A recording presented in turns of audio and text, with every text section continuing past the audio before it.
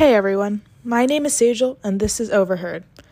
We are here as part of the Global Collab Network.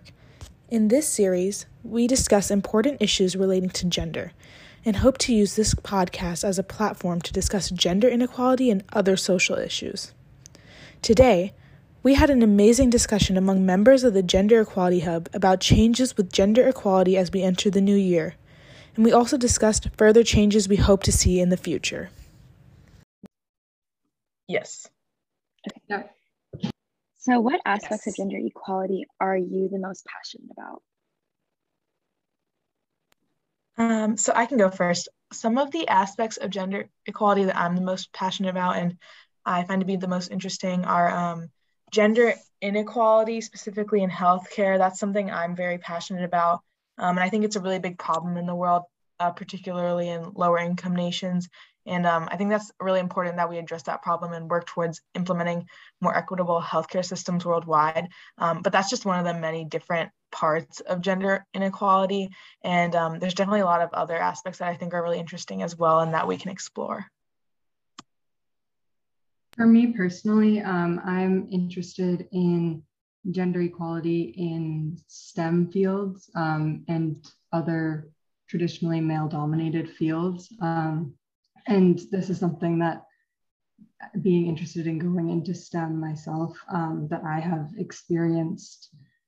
So I'm really interested in just finding ways to create more equality in these fields.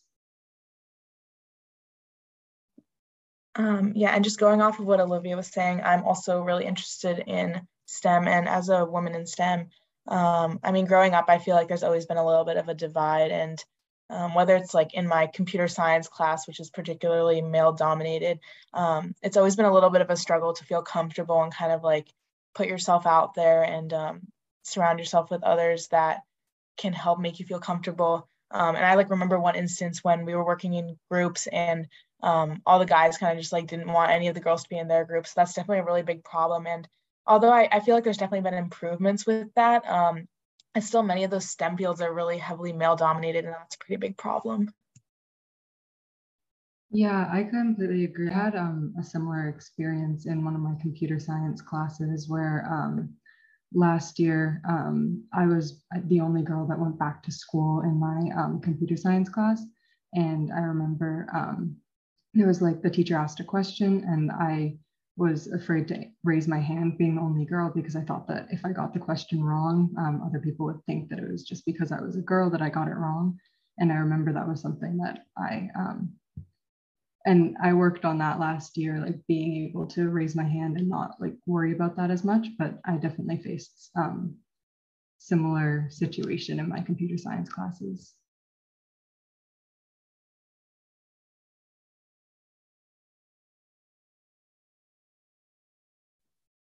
And then just adding on to that, as I'd mentioned earlier, I'm really interested in gender inequality in healthcare, and just going off of that, as I've been doing research, I found that gender inequality in healthcare isn't just a problem, as many would believe, in lower income nations. It's also just as big a problem in developed and supposedly higher income nations such as the US. For example, one of the things that I found really surprising was that since 1984, more women have died of heart attacks in the US than men. And that just really was very surprising to me because I've always thought of cardiovascular disease or heart attacks as a men's disease. And it never really crossed my mind that it could be affecting more women. And the main reason why that's a problem is actually because there's not as much known about heart attacks in women and there's not as much research done. So more women suffer because they're not properly diagnosed or treated. I think this is a really just an avoidable issue. And I just found that to be really interesting. And that's one of the aspects of gender inequality that I've looked into.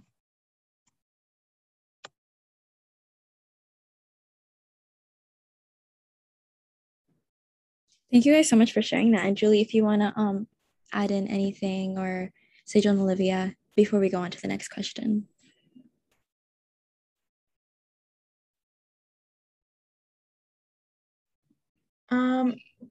No, I think that was pretty much it. I really think that your upbringing and your family kind of shapes the way that you view the world a lot, which is kind of going into our next question.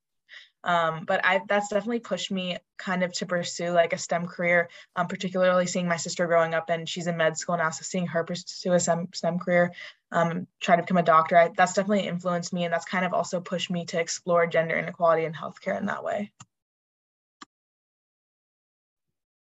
Yeah, I also agree that like the way that you are brought up between your family and your community, I think that that really shapes who you are and your views on gender equality, because I've been lucky that my family has been very supportive of pursuing a STEM career. And that's what made me interested in it in the first place. And I think that, so I'm an only child. So I think that I do have some friends that have like older brothers, like female friends that have older brothers. And I know that for them, they were raised like in slightly different ways than their brothers. And I think that that definitely impacted the way that they see gender equality as well. So I know you guys are talking a lot about like your family, and I know Olivia, you said your family is really supportive on that end, but I think there are also like cultural barriers. So like for example, my family is decently supportive, but when it comes to like our culture, that's like a whole different situation because we do live across the world from them, from our extended family. And so do you guys feel like although your family is supportive, you feel like your extended family has a whole different like cultural view on these issues? Yeah, I would say that I definitely agree with you just because my parents immigrated here from India and a lot of my extended family still lives in India. And although I haven't seen, the last time I saw them was in like the second grade when we went there. It's definitely, there's a lot of gender norms and like societal norms, particularly like women should work in the kitchen, they should like serve their brothers' husbands, anything like that.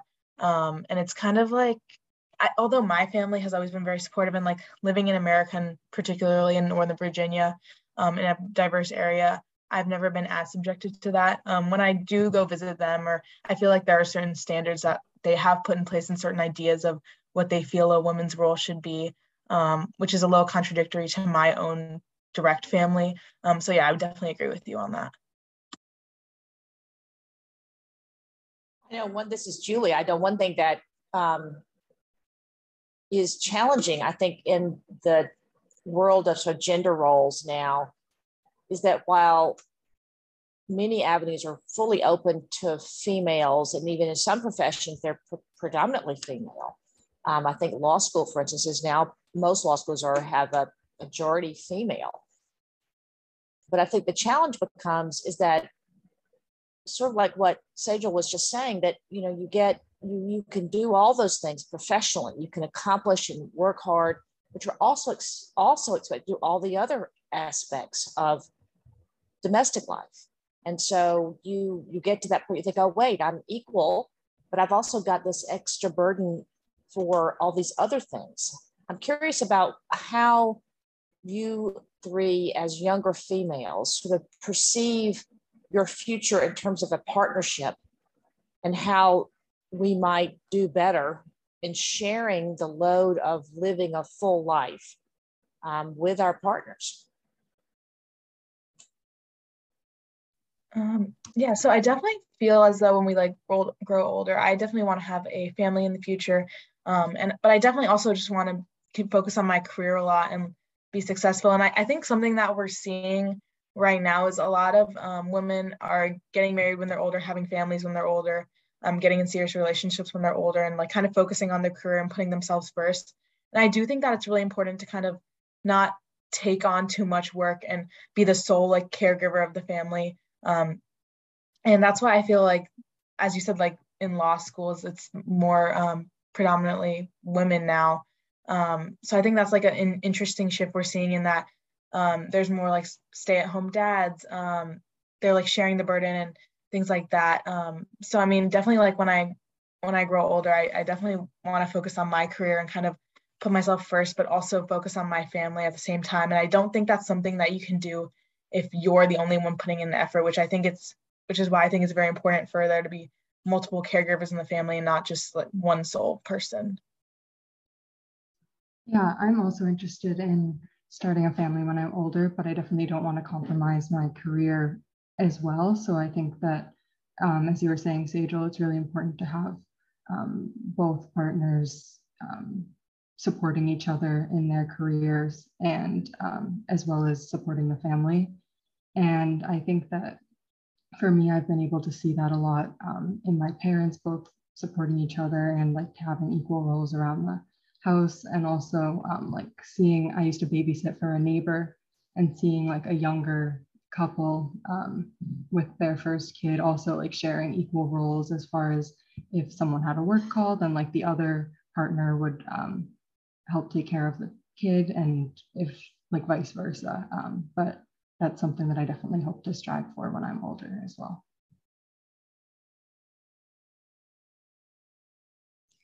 I think a lot of the time for me, like I've grown up to see a lot of the women in my life assume the role of caregiver for their entire life. I mean, like when they're not taking care of, their family when they're younger, they're taking care of their like immediate family when they're older, like when they have like, a spouse and children. And then when they grow older, they're taking care of like their parents, who are now elderly. And so I think that aspect, I'm not going to lie to you, it kind of scares me because I think a lot of the time, like there's just a huge expectation for a lot of women.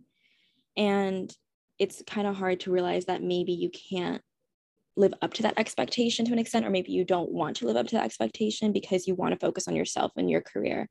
And so I think that's something that I'm really struggling with. And I know I'm going to say, like, I want to have, like a balanced life. I want to focus on my career. I want to, have a family when I'm older, but I can't say that it's something that scares me. I think it's something that seems very challenging. And I think something that's kind of unrelated, but a little bit interrelated with what we're talking about is the fact that maternity leave in the US is so short. And so it's kind of hard because you're going to focus on your career. You're going to go to work while you're on maternity leave, but you're also not really with your child who you just had. And so I think that's also something that kind of scares me. So it's kind of like a loaded question with not many immediate answers. So yeah. What about you, Julie? Well, I do think that what I love is that I think that your generation of women will go into that part of your life with much, much healthier expectations about yourself and about your partner. I hope, of course, those conversations will occur early on, that early on patterns will develop that are equitable in terms of, again, if you think about it, even if, it starts really the very beginning, even, who asks the other person on a date, who asks the other person to get married, who is, there's all kinds of little expectations that can creep into a relationship where you can think, wait, none of this doesn't have to be defined by gender. You can define it by sharing the various challenges that you face as a couple, everything from finances to domestic chores to family, caregiving, all of that. I really hope that you all will, as you're moving forward in your life, just remind yourself that there's nothing you have to do as a female. You can negotiate what you want to do, what you're willing to do, but you can also stop and say, that's it. This is where my responsibility ends. And no one gets to judge me or define my worth as a human being, as a woman, based on these cultural expectations that I may not subscribe to. And I'm going to sort of say, okay, I am going to set my own expectations and then share all these responsibilities and make that clear from the get-go. But I do think we're often our own worst enemy when it comes to gender roles. And I'm curious if the three of you have things that you even learn from your family or you're aware of in our culture that are things that are burdens for women in particular, and if there are those burdens, how would you begin to reject that expectation? So, for instance, an example might be appearance. I think that's sometimes can be a burden for women. And so the more we can get away from that being the way in which you are judged and the way we see our value as a human being, I think that's going to be a positive. But I'm curious if you three have things like that, you think, you know what, I'm not going to take that on in my life, that expectation or that cultural norm. And I'm willing to say, no, that's not going to define, let that define me as a woman. Yeah, I think that's a really good question. That's a really interesting one. I mean, one of the biggest things in my family, growing up, my mom was the oldest she had two younger sisters, and she was kind of supposed to set an example for them. And so she had to get married first. She had to like have a family first. And she kind of had to put her own like goals on pause and her own career goals on pause, in order to have a family and like take care of me and my brother and my sister.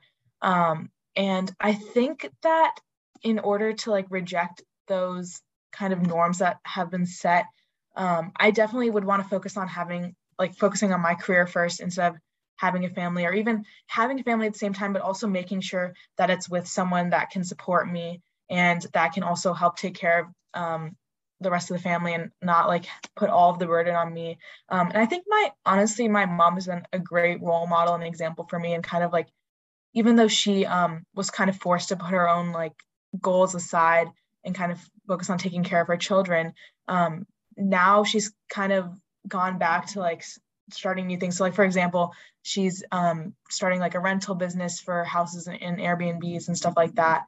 And even though it's been like 20 years, 30 years, now she's kind of like putting herself first. And even though it's a little delayed, like, I think that's really brave of her and strong of her, to kind of like want to do that now and have the strength to go back and like finish whatever she had started and focus on her own dreams. So that's like something that I found interesting.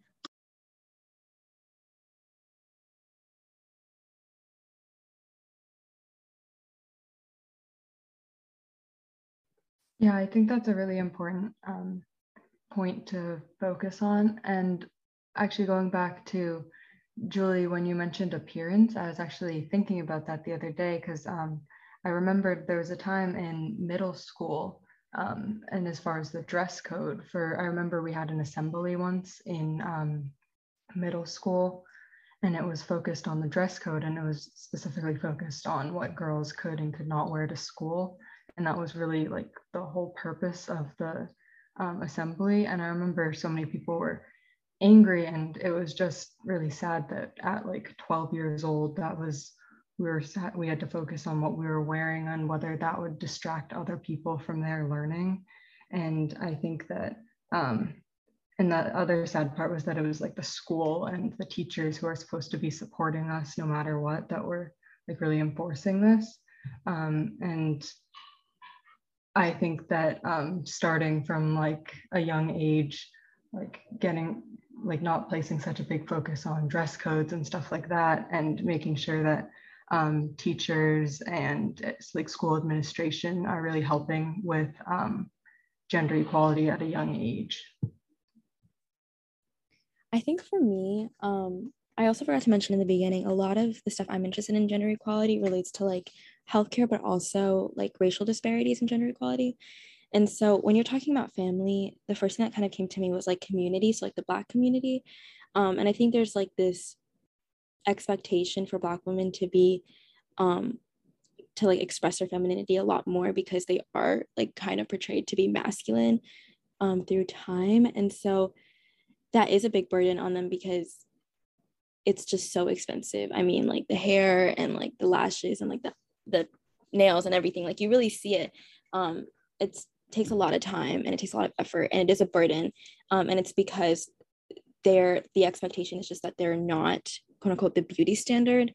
And I'm not really sure how we can fix that tangibly right now. I think to an extent it just has to be dealt with through conversations, and I think we are kind of having those conversations through social media. I don't know about you guys, but I think a lot of the time on TikTok I see like a lot of videos where Black women are expressing this, and I think it's bringing a lot of awareness to them. So I think it's just more awareness. Having conversations like this as well is really helpful.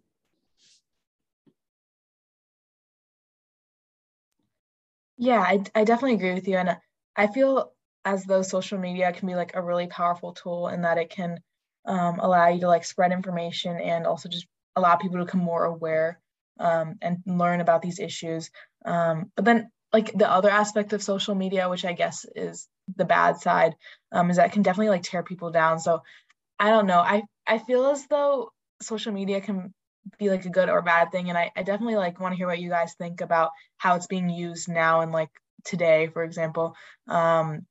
Like how it's being used to either like uplift people, share information, allow people to make connections, or like what it's not doing so well, and whether you guys think it's like a good or bad thing necessarily. I really think it can be both, because I think it can help amplify people's voices that usually aren't able to have a platform, but then it can also amplify the voices that are spreading stereotypes and like perpetuating these stereotypes. And I think I've seen both sides of it. And sometimes, for example, like on TikTok, I'll see one video that's promoting body positivity, and then the next video is like perpetuating these stereotypes. So I think it's really like a balance between both. And I think I have been able to learn a lot through social media, as far as like people have shared articles and stuff that have allowed me to learn new things, or people have spread awareness about issues that are going on in their community that I've been able to learn about that I wouldn't have really had the opportunity to learn about otherwise. But I think it can be really dangerous, and especially for like young people, that like younger people that are on the apps, I think that they can be a lot more impressionable and sometimes think that there's like a certain beauty standard, for example, that they don't look like. And I think that that can be really hurtful as well. So I think that there's like a good and a bad side to social media. I agree. I know I don't necessarily have a gender equality example right now, but I know that a lot of the time, people feel the need to like, or they are allowed to like talk about certain situations that happen to them through social media to bring awareness to those situations. Like, for example, if something happened at a university and the administration is not really doing much, people bring it to social media, and that brings a lot of attention to it, which is a really great thing.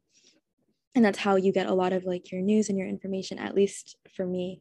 But I think that a lot of the time, obviously, you see certain like models, you see other things or other people in like that industry that are just really taking the beauty standard to a whole different level. And I think that really affects younger girls. Obviously, it's not the responsible to create a beauty standard, but I think it's kind of the responsibility to talk about what's realistic and what's unrealistic. So at least for me, when I was younger, I really struggled with an eating disorder. And so I think half of it was kind of dealt with through social media and perpetuated through social media. And so it is rough because social media is something that's so big and something that can't be regulated to an extent. So I think it just depends on like you and how much you're intaking. Yeah. But Julie, do you have anything else you want to add on that end from your experience? Well, I was thinking, I think about this issue a lot. My professional life right now is working with parents. So I do teach parenting classes. I also coach parents. And this is obviously a huge concern. And I think particularly for young women, I think, but for young men too. I think one of the things that I really would want to encourage parents to think about is, and this goes beyond just social media. It's the whole, to me, the approach to the world in a way. If you orient to the world in a way that says, I am going to greet the world with curiosity, with questions, with maybe some healthy skepticism, but in a way, but also openness. It might take away from that the immediacy that we all default to, which is judgment or intolerance, or looking at the differences as being something that objectifies that person, or as something we reject because that person is different. And I do feel like, I wonder if more of us could again look at these images on social media or read books, or even when we greet other people, you greet them with, again, an openness to the fullness of who that person is, look beyond their skin color, beyond their gender, beyond their, and begin to sort of see, oh, what's that person's message? What is that person saying and doing? How is that person entertaining me? How is that person, what questions can I ask this person? Rather than, oh, I don't like that, or I don't agree with that, or that's terrible, or this is what I think. And I find this even in conversations with people, that there's that kind of instant kind of, oh, well, this is how I think and do that, versus, that's so interesting that you would do your hair that way. I kind of love that. How did you do it? What did you think about it? I love that. Or I'm interested that your view is not the view that I share, but I wonder how you came to that view, or what assumptions did you make, or how do you find that's received by other people? So again, it's like an orientation to the world that changes the whole dynamic of how you encounter these things. And with social media in particular, of course, the critical thing is to kind of convey to younger children, and particularly young girls, that it's just images. It's not reality. It's just an image of a moment in time in one person's life, which may not reflect who they are.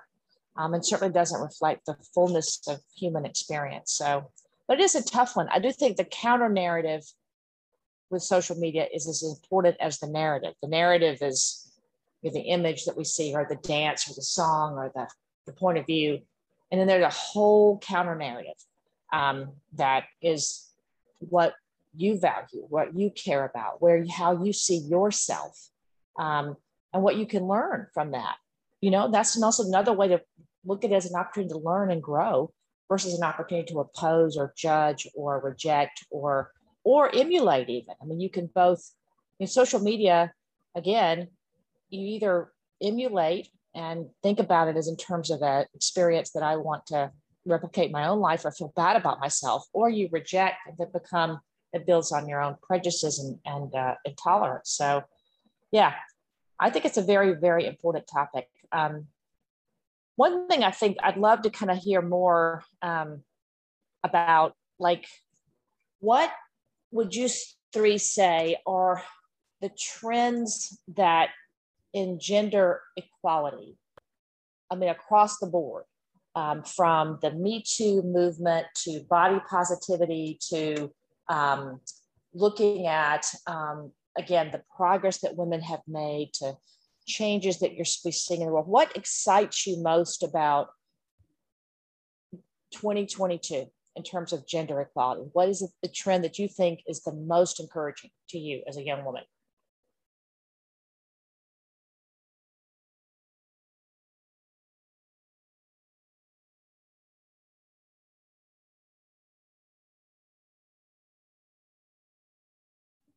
I'm just like trying to think right now, because there's definitely a lot of different movements, and there's a lot of advancements that have been made.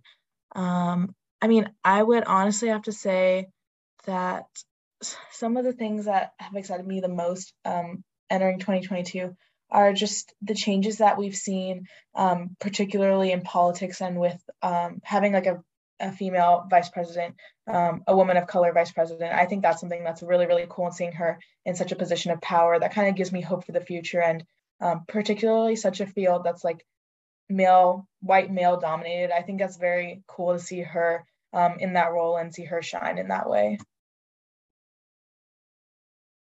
Yeah, I was definitely going to say seeing a female vice president as definitely one of the things that has been most exciting. I remember that night after they had counted all of the votes, and like seeing her on TV, it was such an empowering experience to see that.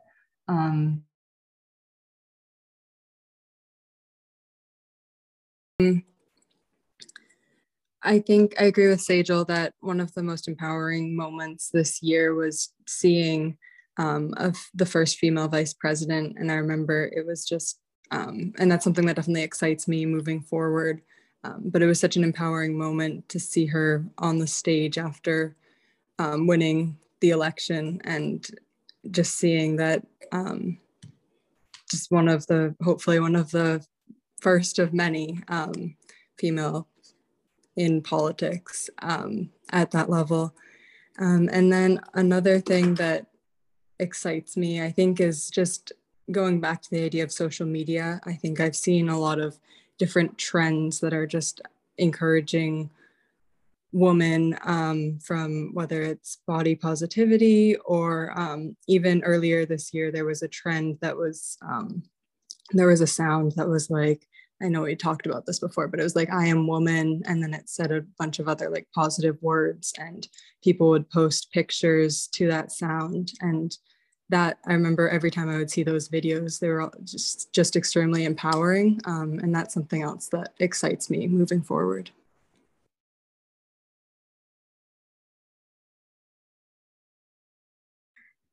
I think also bringing it from sort of like a global scale back to our group, what are something or some projects that you're most excited about working on in this hub in 2022?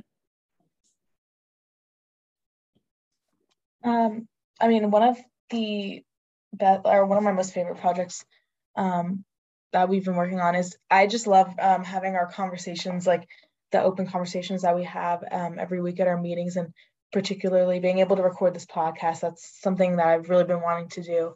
And I just love how we can have open conversations about these challenging and difficult topics, and having these difficult conversations. I think that's like a really important step in being able to kind of understand gender equality and like what problems are associated with it. And definitely because there's like a lot of really big global issues associated with it. So I would say that's like some of my favorite conversations and like projects that we've been working on. Yeah, I think that conversations are really the starting point of change. And I think that people might think that they're just conversations, but that's really where you can learn other people's perspectives. And these conversations are just so empowering for me. And I think that we really address so many of the big issues, and we're able to, from these conversations, we're able to have like a starting point to work on new projects. And out of the projects that we've discussed, like potentially working on in 2022, some of my, one of the ones that most excites me is the possibility of creating a project that could focus on empowering younger women. And because I think that gender equality and promoting gender equality starts young, because I think that some of these like ideas and stereotypes are really ingrained in people's heads from a very young age. So that's definitely a project that excites me.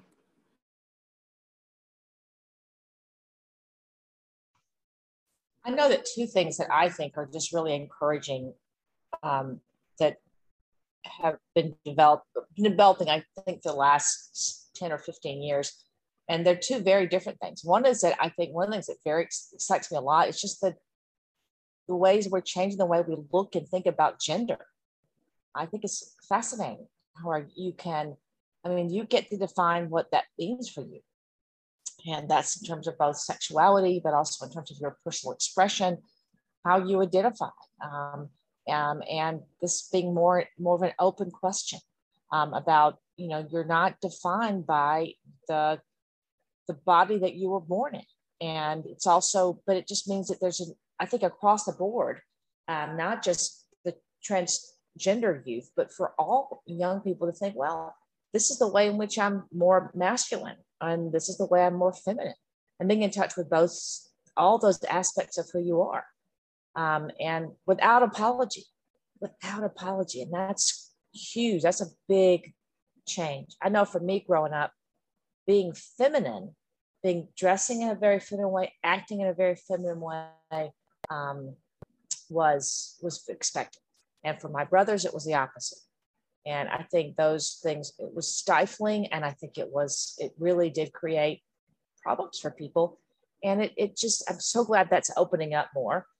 And the other very different trend that I'm very encouraged by is the trend around sexual harassment, certainly sexual assault in various venues, in sports and business, that there are more and more, I think the workplace or when people get together, I think individuals know that this is not acceptable anymore. It was accepted for a long, long time.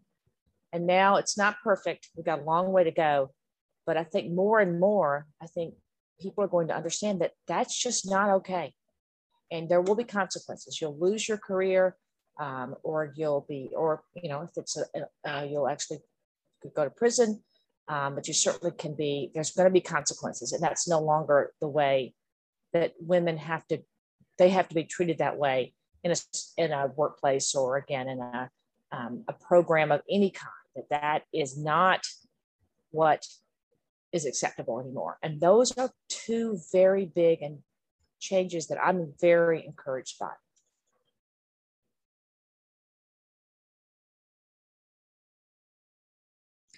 I guess another question that I was kind of thinking of that kind of goes off of our list is, what are some changes that you want to see in gender equality in your own life? So something that's specific to you, whether you had an experience.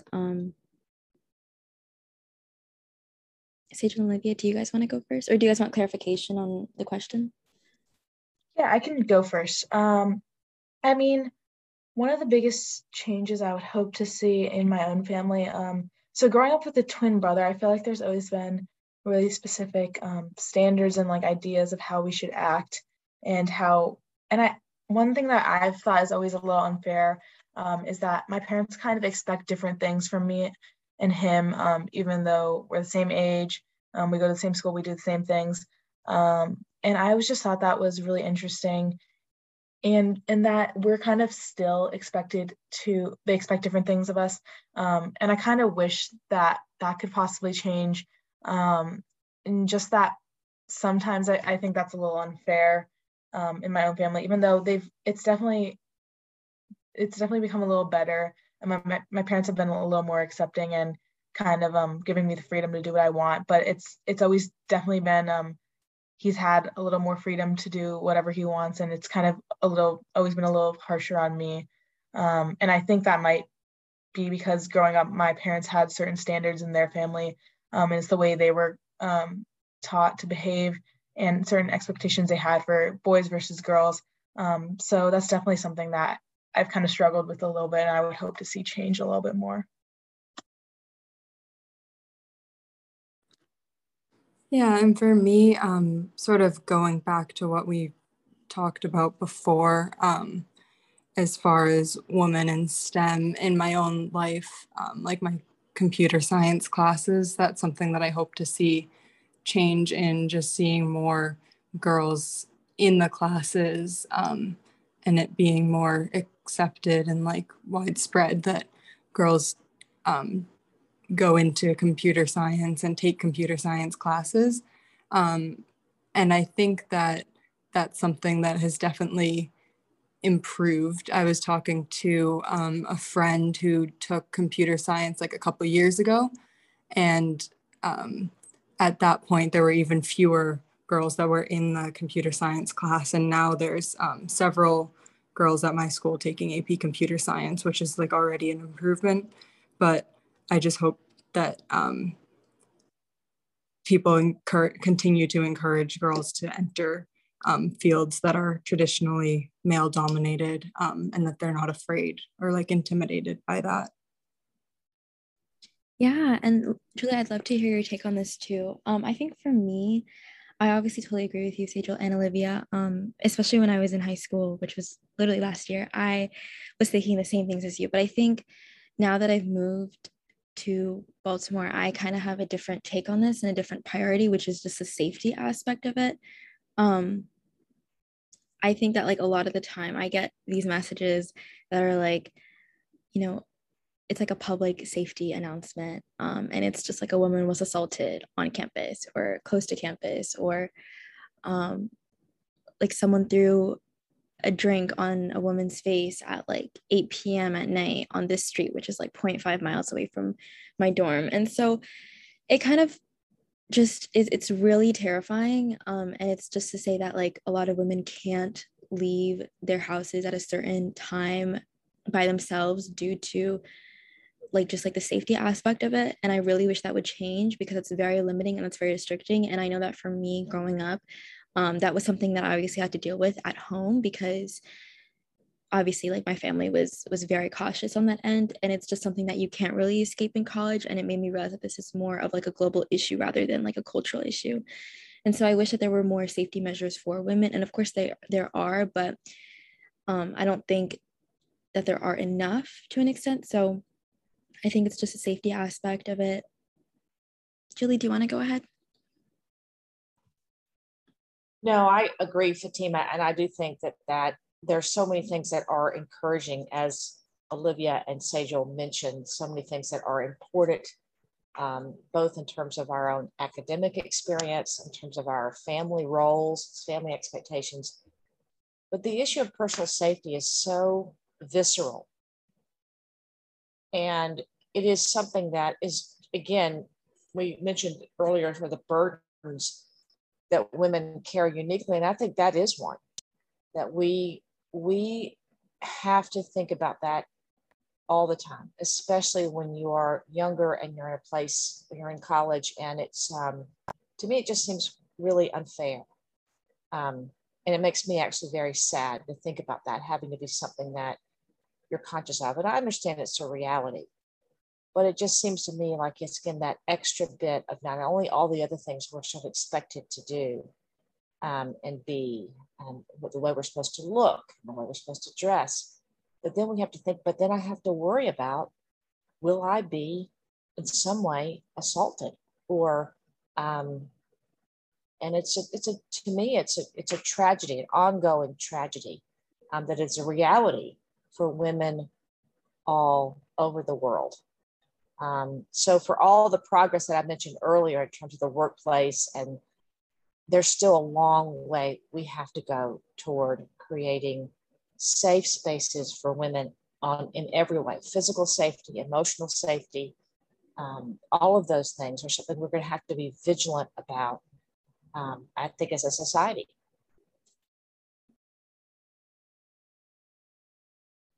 Yeah, I absolutely love that. And thank you guys so much for talking about like your own experiences. And it's interesting to see how everyone has a different take on how they want gender equality to adjust in their own lives.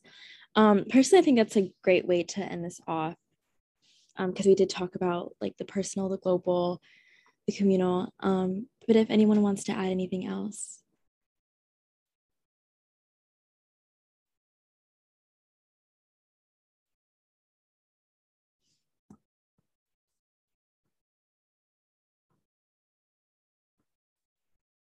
Okay, we're all good, I think. I'm going to stop recording if that's okay with everyone.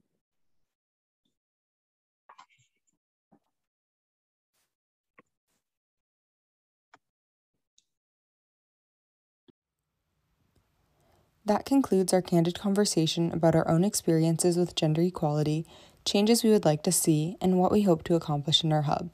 If you're interested in hearing more about topics such as healthy masculinity, gender norms, female empowerment, and more, be sure to check out our other episodes, which are available on Spotify and Anchor.